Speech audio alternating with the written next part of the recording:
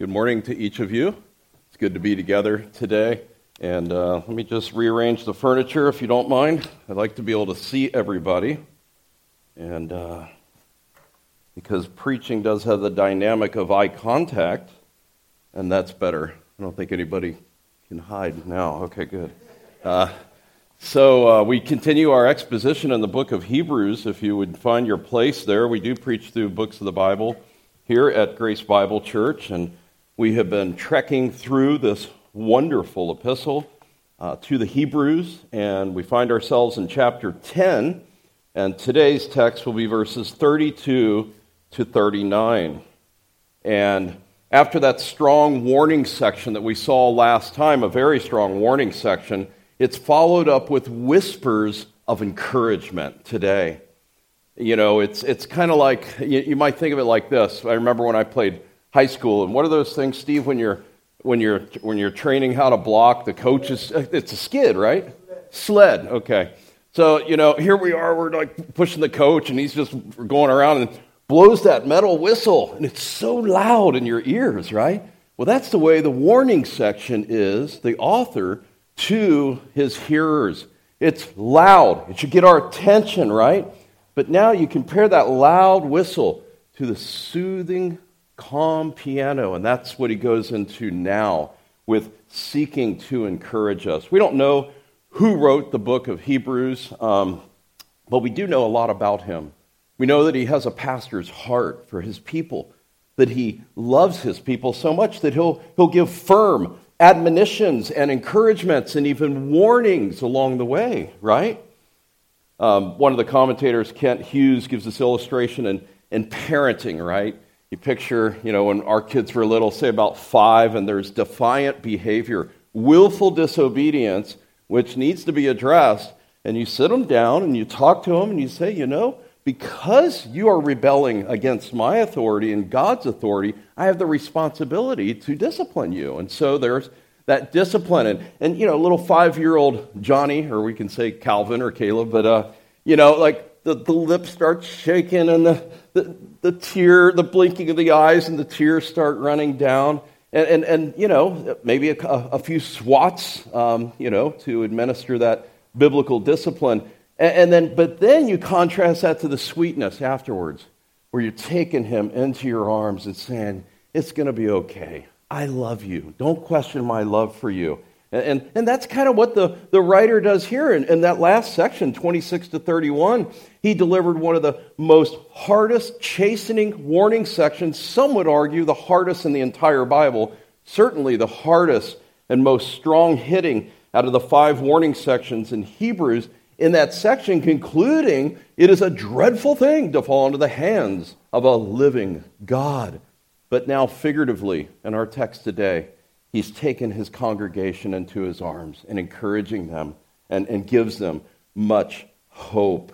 He did the same thing back in chapter 6, after that warning section, where he says that in the case of those who have once been enlightened and tasted of the heavenly gift, and all of that, and they fall away, it's impossible to renew them. And in verse 9, he says, but, beloved, we are convinced of better things concerning you.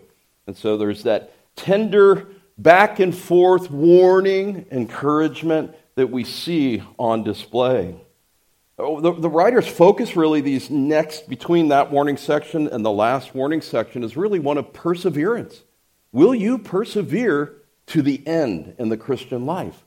Whether that be 5 years, 50 years, or 60 or 70 years, will you persevere in the faith unto the end? And the use of the warnings in Hebrews propels us to take special care that we will persevere. But let me ask it this way. Will God cause you, as a true child of God, to persevere unto the end? And the answer is yes. So both are true. We are called to persevere unto the end. God will make sure that we persevere if we're truly in Christ. Well, let's read the text beginning in verse 32 to the end of the chapter. But remember the former days, when after being enlightened you endured a great conflict of sufferings, partly by being made a public spectacle through reproaches and tribulations, and partly by becoming sharers of those who were so treated. For you showed sympathy to the prisoners and accepted joyfully the seizure of your property, knowing that you have for yourselves a better possession and a lasting one. Therefore, do not throw away your confidence, which has a great reward. For you have need of endurance, so that when you have done the will of God, you will receive what is promised. And yet, for a little while, he who is coming will come and will not delay. But my righteous one shall live by faith. And if he shrinks back, my soul has no pleasure in him. But we are not of those who shrink back to destruction, but of those who have faith to the preserving of the soul. Let's pray. Father, indeed, we ask that you would give us insight and understanding into this passage from this pastor's heart to the Hebrews. And Lord, as we see how that even applies to us in the 21st century in Southern California, Lord, would you visit us by your Spirit? Would you allow the words that come out of my mouth to be clear and clearly understood? Would you be pleased to encourage and strengthen each one here? And even if there's somebody that doesn't know you, that you'd be kind to save them, we pray. In Jesus' name, amen. Well, we saw that paragraph back in verse 19 to 25, those encouragements, that salad bar, if I may say that again. Let us, it's a hortatory subjunctive, it's an exhortation. The writer includes himself. Let us draw near with a sincere heart. Verse 23, let us hold fast to the confession of our faith. And thirdly, let us consider how to stimulate one another unto love and good needs. That word consider means to apply mental effort, to think, how can I encourage my brother Steve? How can I encourage my sister back there? So those kinds of things is the idea. And then that warning section. And so actually, so verses 19 to 25 is the appropriate response to the truth that Christ is not only our great high priest, but he's the new covenant sacrifice that secures our salvation. The appropriate response is drawing near, holding fast, considering in that body life how to encourage. The inappropriate response is what we saw last time. If we go on sinning willfully after receiving a knowledge of the truth, there no longer remains a sacrifice for sins, but a terrifying expectation of judgment and the fury of fire which will consume the adversaries. Startling language, right? Starting language. And keep in mind, we all sin, and we all sin regularly, right? And so, how do you grapple with this passage? Listen to the audio if you weren't here, because it's all in there. I don't want to re-preach that.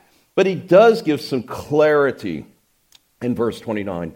How much severe punishment do you think he will deserve who has what? Trampled underfoot the Son of God. That's an attack on the person of Christ, okay? So the types of sins are listed and manifested here. That tramples underfoot the Son of God, regards the blood of the covenant as a profane thing, and then finally insulted the Spirit of grace.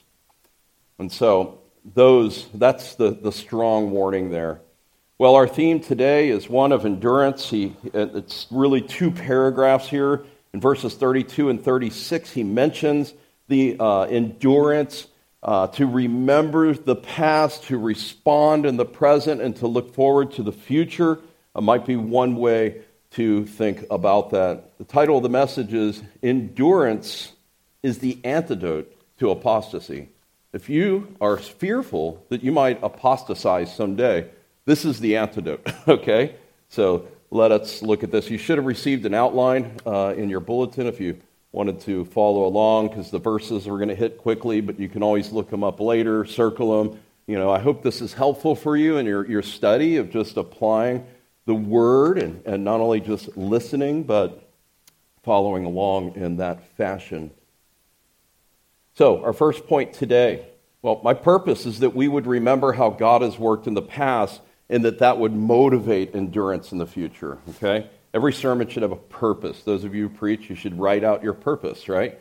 And learned that from Jay Adams years ago. So that how he has worked in our lives in the past should motivate us to future endurance. So first of all, remember your endurance in the past. The word remember here is actually a command, right? That whole warning section, there's no commands, but here's an imperative. Remember! Remember the former days. The memory is a powerful resource. I think of times of trial that we go through. And those of us who have been in the Christian life 20, 30 plus years, you look back at those past deliverances, those mighty answers to prayer, and that encourages our faith for what we're taking to the Lord, right? That burden that we have, and we see how God has worked. And so, we've seen the writer use historical examples. Remember the Moses generation in chapter 3? He belabors that quite a bit. We're about to see beginning next week, to jump into this Tour de France of biblical history in the Hebrews 11 Hall of Faith. I mean, that's awesome. So he loves to use this history, and now he beckons them to remember the history of their own congregation, the times in the past. Remember the former days. After being enlightened, you endured a great conflict of sufferings. Remember that. And now, why would he want them to remember that? Remember, we've mentioned it several times. The book of Hebrews has these warnings because there's a temptation to go back to the synagogue, a temptation to forsake Christ. And he's seeking to motivate them to keep on, press on. You can't go back. It's not an option. Christ is enough. Rest in him. Make no mistake about it. He's not recalling them in their memory to only the good old days, right? But also, in particular, times of difficulty and danger. Those do stay riveted. Those mighty deliverances of the past, I mean, we remember those, that's great. But those difficulties where God brought you through are etched, I believe, a bit more deeper in our memory. Remember the early days, he says, when you'd received the light, when you stood your ground in a great contest of suffering. And, the Song of Moses in Deuteronomy 32, which, by the way, he referenced up in verse 30, a different part of it. But even Moses, after those 40 years with that wilderness generation, he's about to go and die. People are entering the promised land. But in Deuteronomy 32:7, he says, remember the days of old, right? So the writer perhaps has the Song of Moses in his mind, and he knows that's in there. And so he then says, I want these people to remember. Now, what is in the text here in the New American Standard? A great conflict of sufferings. What is that referring to? You ever thought about that?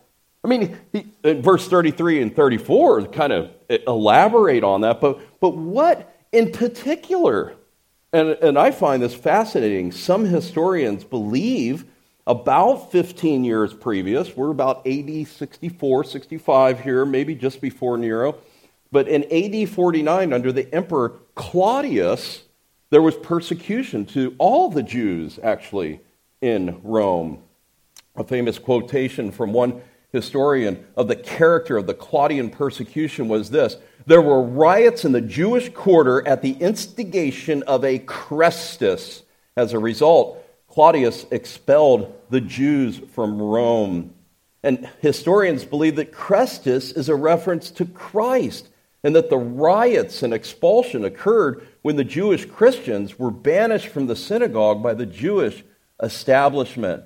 And so what does the emperor do? He's tired of all these riots. He's tired of the Jews and the Christians fighting in the synagogue. He says, away with all the Jews.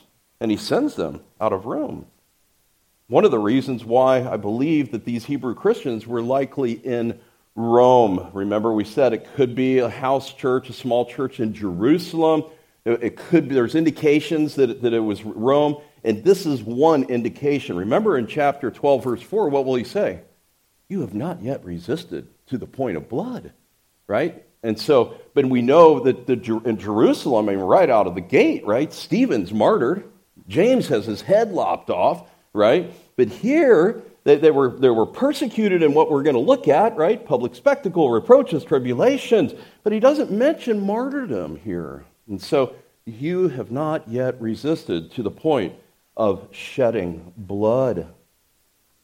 This idea, the word endured means to maintain a belief or a course of action in the face of opposition. It means to stand one's ground, as it were, right? It's got the military undertones to it in military context. It means to stand one's ground, to survive, to remain steadfast. And actually, the Septuagint, the Greek translation of the Old Testament, it's used in more of a sense of waiting and awaiting, in particular the psalmist. And Psalm 25, we had a mini devotional this morning and prayer meeting, and part of that was waiting on the Lord. A couple chapters later, Psalm 27, verse 14, wait on the Lord.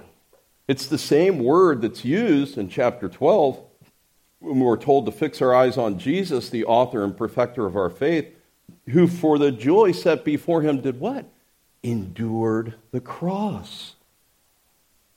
Romans 12:12, rejoicing in hope, persevering or enduring in tribulation. Now, this word conflict here, that was endurance, conflict. I think it helps us to get an understanding of this so we can move forward. It's the Greek word athlesis, which is where we get the word athletic. So you think of an athletic context, a boxing match, a football game, a full-on brawl or fight or something. That's the idea. It's a hard-fought athletic contest. And metaphors like that occur throughout Scripture. I was reminded and it's such a contest that the temptation would be to give up, but we must persevere and endure and keep forward. My brother used to race in those Tough Mudder races. Do you know anybody? Does everybody know what that is? Nobody knows what it is. That illustration just failed. Okay. So it's a 12-mile race with obstacles, intense obstacles. And the point is to get you to mentally break down before you get to the end. And it's just slimy mud. I mean, you're falling in mud at one point. You're walking off what would be like a plank 15 feet into a huge mud puddle and all of that. Well, towards the end, it gets more and more intense, and that's why people don't finish the race. The second to last thing is something that's called the Arctic enema. It's a large construction dumpster, the long one, filled with ice water. And so you're plunged into that. You've got to swim under barriers in the water to stay in the water. But then the grand finale is the hardest mentally, and it's called electroshock therapy, where you have to run in the mud, jump over hay bales. The finish line's in view, but there's all these shocks, anywhere between, 10 and 20,000 volts. It's like, he said, it's like getting zapped by a stun gun repeatedly, and you try to power through the last hurdles of mud before the finish line. Well, that's the idea here, right? It's to endure, to don't cave in mentally, to press on. Don't allow these afflictions to cause you to give up. And so that's the idea here of a great conflict of sufferings. This is how we must not shrink back. And even as they're encouraged to not shrink back, we must finish the contest. We must finish the competition. We'll see another athletic metaphor. I've already referenced it, but in Hebrews 12, right? Let us run with endurance the race set before us. And so he's going to keep picking up this theme. Well, let's consider now verses 33 and 34, a public spectacle through verbal and physical assaults. What these Christians experience are specifically mentioned their personal suffering and their participation with others. This word, public spectacle, actually has the idea, it's the only time it occurs in the Greek New Testament, but it's the idea of a theater or an amphitheater, and it has the idea of being exposed publicly and being put to shame, or to bring onto the stage and then to hold up in derision. That's the force of this word, and that's what he says. You guys back then, remember back then, when you were derided, when you were persecuted, when you were so mistreated, when you were made a public spectacle in front of the Jews and the Romans and all of that. Now, should we be surprised by insults?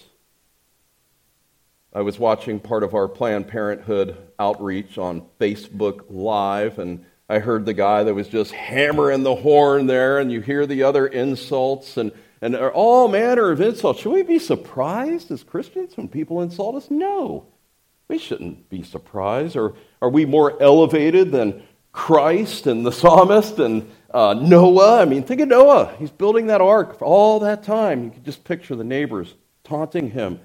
What are you doing? You know, and the psalmist, Psalm 69, because for your sake I have borne reproach. Dishonor has covered my face. Remember that Christ being crucified with the two robbers on either side. They're hurling what? Insults to Christ. So, verbal persecution, that's bad, but I mean, we'll get through it. But then the tribulation has the idea of physical cruelty or mob violence associated with beatings. And few of us have that. It's more common in India. It can happen here. More the exception than the rule. And look in verse 34. He says, and you showed compassion or sympathy to the prisoners and accepted joyfully the seizure of your property. While suffering their own trials and afflictions, at other times they align themselves with those who were being treated in that way. Actually, when he says here in verse, the prisoners, knowing that you yourselves have a better possession, up in verse 33, by becoming part sharers with those who were so treated. That's the word koinonia. It's to align yourself with, right? It has the idea of participation. Paul uses it to the church at Philippi, where he says, it is only right for me to feel this way about all of you, because I have you in my heart, since both in my imprisonment and in my defense and the confirmation of the gospel, you are partakers of grace with me.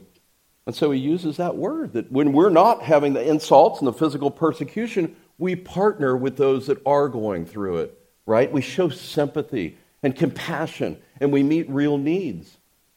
Now, I know it's hard to imagine what a first century prison cell would be like, because today, what are they like? You've got big screen TVs, padded chairs, workout rooms, a yard that you can go out into. You're served 3 meals a day, right? That's the modern prison. But get that out of your mind here when he talks about the prisoners. Even the medieval time, we were able to tour the Tower of London a few years back, and I'll tell you, I mean, torture devices. It looked pretty grim in there. Well, in the first century, there was nothing. You were put in a dungeon. There was no way a prisoner would survive apart from friends and family, bringing food, bringing blankets, bringing water. And so you see Paul actually thanking people for doing that. And even one of the reasons, motives for the letter to the Philippians is that very thing, to thank that church for their participation in sending Epaphroditus with those gifts. Jesus even alludes to this in the parable of the sheep and the goats, where he says, for I was hungry and you gave me something to eat. I was thirsty and you gave me something to drink. I was a stranger, you invited me in. I was naked and you clothed me. I was sick and you visited me. I was in prison and you came to me. When, Lord, as you've done it unto the least of these, you've done it unto me. The writer will encourage us to remember the prisoners in chapter 13 and verse 3 as well. Again, to show compassion and to remember those who are in prison. Well, a couple of just practical applications before we move on. This should actually remind us, do we have a call to participate with those that are in prison, believers that are suffering in persecuted countries, that are in prison, that are even being tortured? How they should be a part of our prayers regularly, brethren. How we should be interceding on their behalf. We can't go and take food or, necessarily in a lot of those situations, but what is the one thing we can do? Pray for them to the throne of grace. They need our prayers. Brethren, do not be drunk with your own personal prosperity here in the U.S. You've got the comfortable car, the comfortable bed, the heater, air conditioning. That's another thing those prisons didn't have that today they do. heat and air is nice, right? But, to not be so blinded by our prosperity that we lose sight of those who are less fortunate and those who are suffering. I already had it in my notes, but a Canadian pastor is sitting in prison right now for refusing to stop meeting and preaching the gospel.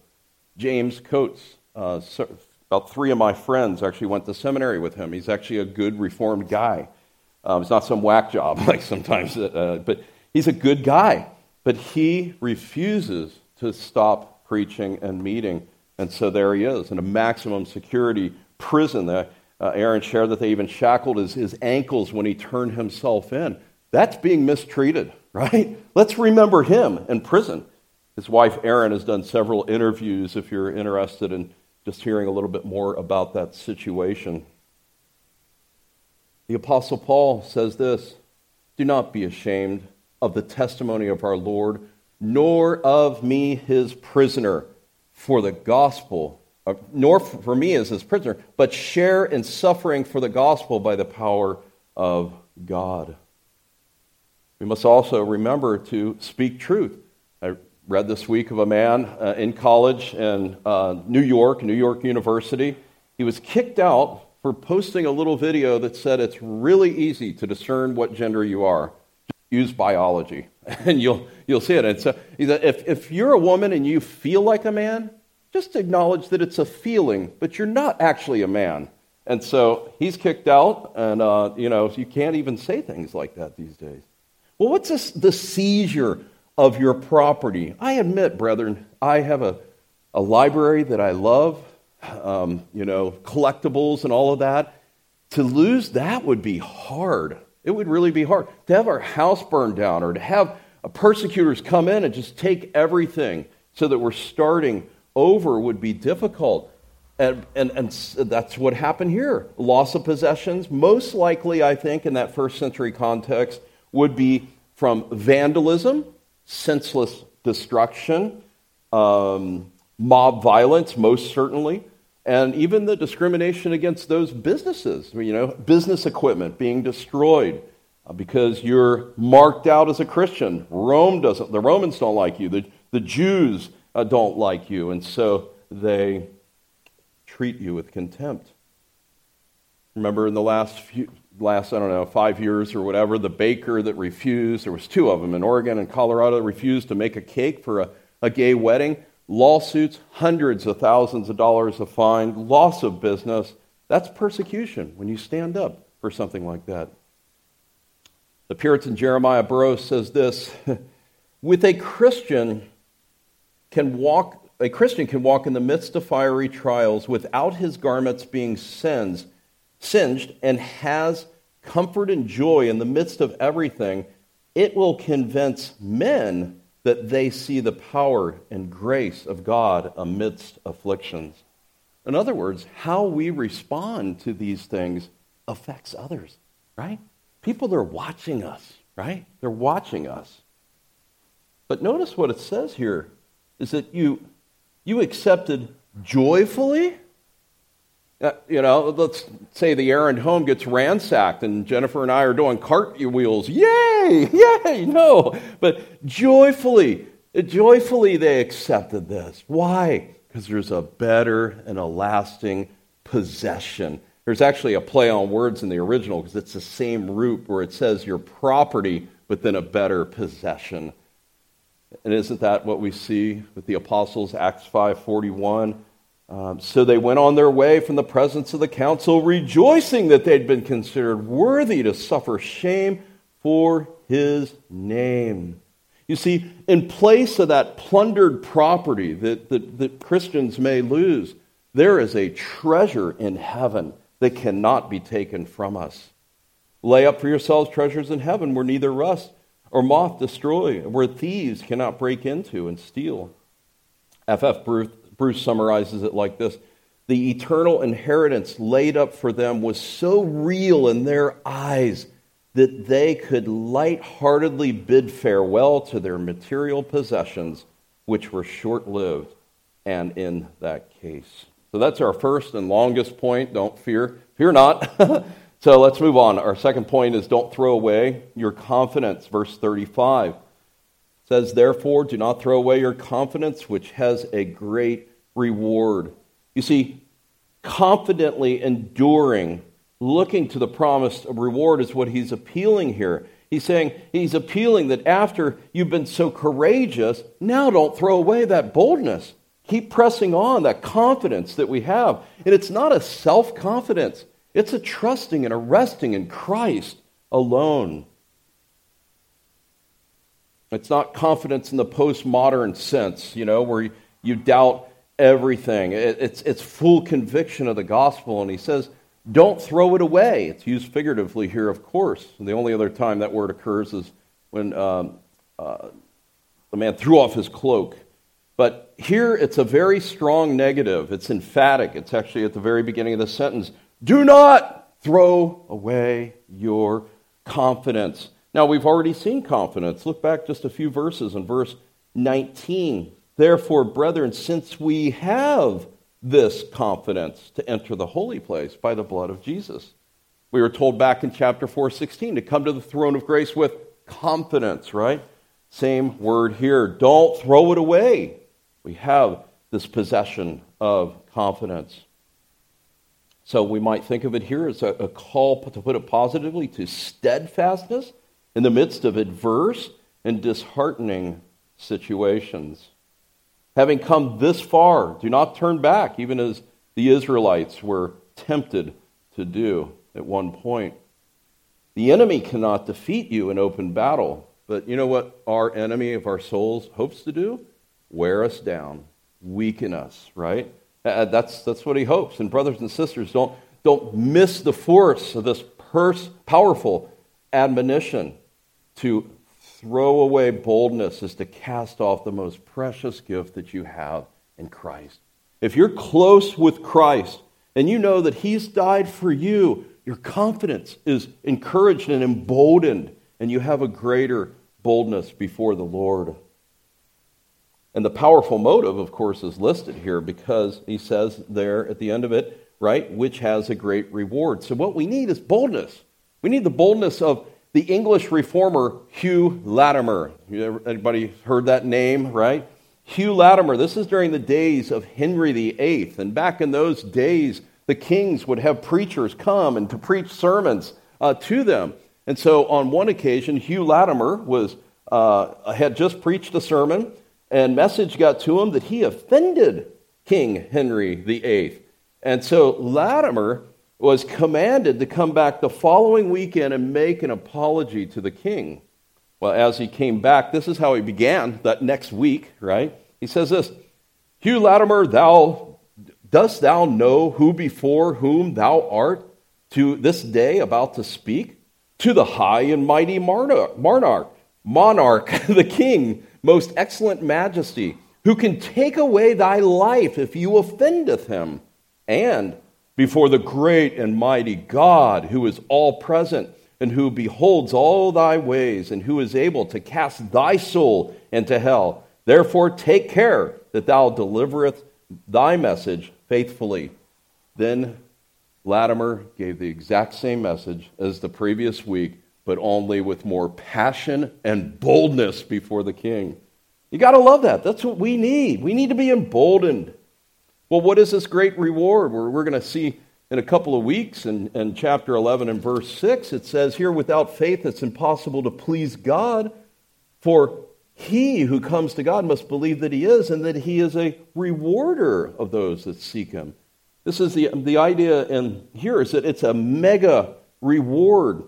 Now, there's been a lot of bad teaching about rewards, right? It's like if you're a good Christian, you'll get a better reward, or you'll have maybe more jewels or something like that in your crown. Am I the only one that's heard that? I mean, there's some bad teaching out there. When you see this reward, don't think merit. Like I'm getting paid back something. I did this, God's giving me that. Away with such nonsense. This is not something you earn. It's something that Christ has gained for you and will give you in that last day. We need to remember the already and the not yet, right? This eschatological idea here that in a sense, like there's different nuances, right? Have you been saved? If you're a believer, yes. When did that occur? In the past, at some point. For some, a year ago. For some, 35 years ago, right? And then, are you being saved today? Yes, that's the present. And then, will you yet be saved in the future? Yes, right? Full deliverance, delivered, glorified, no more sin. And so that's the idea, is that that's the already, we're saved, we're being saved, and we will yet be saved. The already and the not yet. And you could think of it perhaps as past, present, and future. You could think of it as justification in the past, sanctification this whole life, and then glorification. So this reward is nothing less than inheriting the full salvation and being in the presence of the Lord and being free from sin forever. So first, remember. Second, don't throw it away. That confidence, hold on to it. Now endure by looking to the future in faith. Look what he says in verse 36. For you have need of endurance, so that when you have done the will of God, you will receive what has been promised. Who will receive these promises? It's those who rest in Christ and those who do his will. He goes from the negative in verse 35 to now encouraging them positively. You have need of endurance. You have need of endurance. And he says here that and you will receive what is promised. And what is that? All the new covenant promises, right? That he puts his law on our hearts and in our minds. He forgives our sins and remembers them no more. All those new covenant benefits that we spent so much time looking at. Now, why do you think he throws in here, when you've done the will of God? Now, sometimes it's hard to lose, like back at the beginning of chapter 10 was probably, 6 weeks ago, so it's probably not fresh in your mind, but look at verse 7 and 9.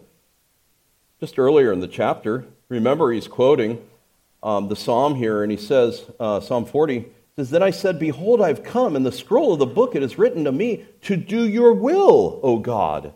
And he said in verse 9, Behold, I have come to do your will. So I think that's fresh in the writer's mind, and so he's encouraging them unto the same thing. The fact that Christ did his Father's will is the very motivation that you need to press on. You have need of endurance to do God's will, to bring glory to him. Christ has secured it all for you. Do it. 1 John 2:17, This world is passing away and also his lust, but the one who what? Does the will of God lives forever. Again, he's not saying that the only way you're going to receive what is promised is if you endure, but it's an expression of confidence that God will indeed keep all his promises. Even at the end of chapter 30, or at the end of chapter 11 in verse 39, it says, In all of these, the whole hall of faith, having gained approval through their faith, did not receive what was promised. That promise is yet future, the future inheritance of that. Like Jesus, who endured in spite of hateful opposition, so too our endurance, the need for our endurance implies that it's not always easy to be a Christian in this life, right? Oftentimes it's not. You look at some of the stuff that's coming down the pike even in our own country, and it's going to become more difficult to be a Christian that has some backbone of conviction. A backbone of conviction that, no, I'm not going to allow culture to define what my beliefs are, but the Word of God, which abides forever, has to shape our minds and our convictions. It's not going to be easy. Success in the Christian life requires patience and suffering, but it's filled with so much discouragement along the way. But then there's also that encouragement. We can't give up. There's nowhere else to go. To whom will we go? Peter said, right? You alone have the words of eternal life. 1 John 2:28, Now, little children, abide in him, so that when he appears, he may have confidence and not shrink away from him in shame at his coming. If you know that he is righteous, you know that everyone who practices righteousness is born of him. So knowing your future can affect the present. Knowing that there's future inheriting of promises can motivate me to enduring today and tomorrow and the next day. You see how that works? Persevering and confident hope requires mental effort. We need to have our minds shaped by the Word of God. A Christian can't just be influenced moment by little circumstances, but to have the big picture, right? As we live this life. Verse 37 and 38, we're called to live by faith as we wait the coming one. Notice what it says, for yet in a little while, he who is coming will come and will not delay. The writer driving home his point now by quoting two Old Testament prophets. That little phrase, for yet in a little while, most think comes from Isaiah 26:20. So that little phrase right there, and he puts that with the Habakkuk 2:3b in verse 4 there to motivate us. In a little while points to the shortness of time, that he is coming, right? We're to have that eschatological hope. Now, we have to remember the context of Habakkuk is the prophet's crying out because of the injustice and the wickedness of his own people, but now the Babylonians are coming in and their wickedness coming to conquer. So God's answer is on the way. He's not tarrying. The coming one is coming, as it's a reference to Christ. And in his quotation, he puts an article in front of it to make it very clear that he's speaking of Christ. The first phrase in verse 38 is set in direct contrast to the second. But my righteous one shall live by faith. But if he shrinks back, my soul has no pleasure in him. So it's a vivid contrast that he's painting there. We need to remember that he had just warned previously about leaving the faith and apostasy and recalling the judgment of God. And so don't shrink back. Don't turn back. I love it when Paul says, for I did not shrink from declaring to you the whole counsel of God. He says it twice there in Acts chapter 20. Now Habakkuk 2:4 is quoted in Romans 1:17, Galatians 3:11, and it's quoted here, but in those contexts it points to justification by faith, right? But true faith is for a lifetime. And that's what the writer is saying here, the endurance and in that faith. And so the writer to the Hebrews, this is what they had to do. He's saying Jesus isn't here yet, but keep pressing on. And as you see the spread of wickedness in our day, it can be very discouraging. Just this week, I was praying, Friday or something, and on my knees, and just my wife walked in and sat down, and I just said, there's so much that's happened this week that is so discouraging. This Equality Act, I'm going to forget half of them, but I named off about 5 things, which is going to, if that passes the Senate, it will mean the loss of religious liberty. How about the top Biden health official being questioned by a senator that, do you think it's right for a minor to not share with their parents, but be able to have a transgender operation, sex change operation, without the parents knowing? And obviously that is the firm belief of this particular person. That was very, very clear. So they're going to be running the health. A proposed bill immediately after the Equality Act. Some assembly people here in the good old state of California, immediately seeking to shove through a bill. Any retailer that has a separate boys' clothing section and a separate girls' clothing section will be fined $1,200 a day. Can you see this? Can you see what they're doing? This wickedness. It's just dreadful. And now, Mr. Potato Head's dragged into this thing. He's been emasculated. I mean, can you believe that? I cannot believe it. I really can't. I mean, the only good thing that could come out of that is they redo Toy Story or something, and it's better than before. I don't know. But it's folly. And furthermore, the tyranny that continues. I forwarded that email from Mike Amati, one of the RBNet missionaries in Ireland. They've been on lockdown for a year. A year. They haven't been able to meet as a church. $1,200 fine, 1,200 euro fines, which is more than $1,200, if you're caught breaking the curfew hours. And not only that, but Europe and Canada. Canada now requires a mandatory, the same thing that England had, a mandatory quarantine when you fly back into your home country. Welcome home. Go sit in a hotel, take a test, and all of that. It's just, but we can be reminded that God is on the throne. Look at our young people, these schools being closed. Come on, we're on a year now. Do you realize what the mental health of the average child that's not being brought up in a Christian home has been severely affected? The suicide rates at an all-time high among these age groups. It's perplexing. We can ask, why, Lord?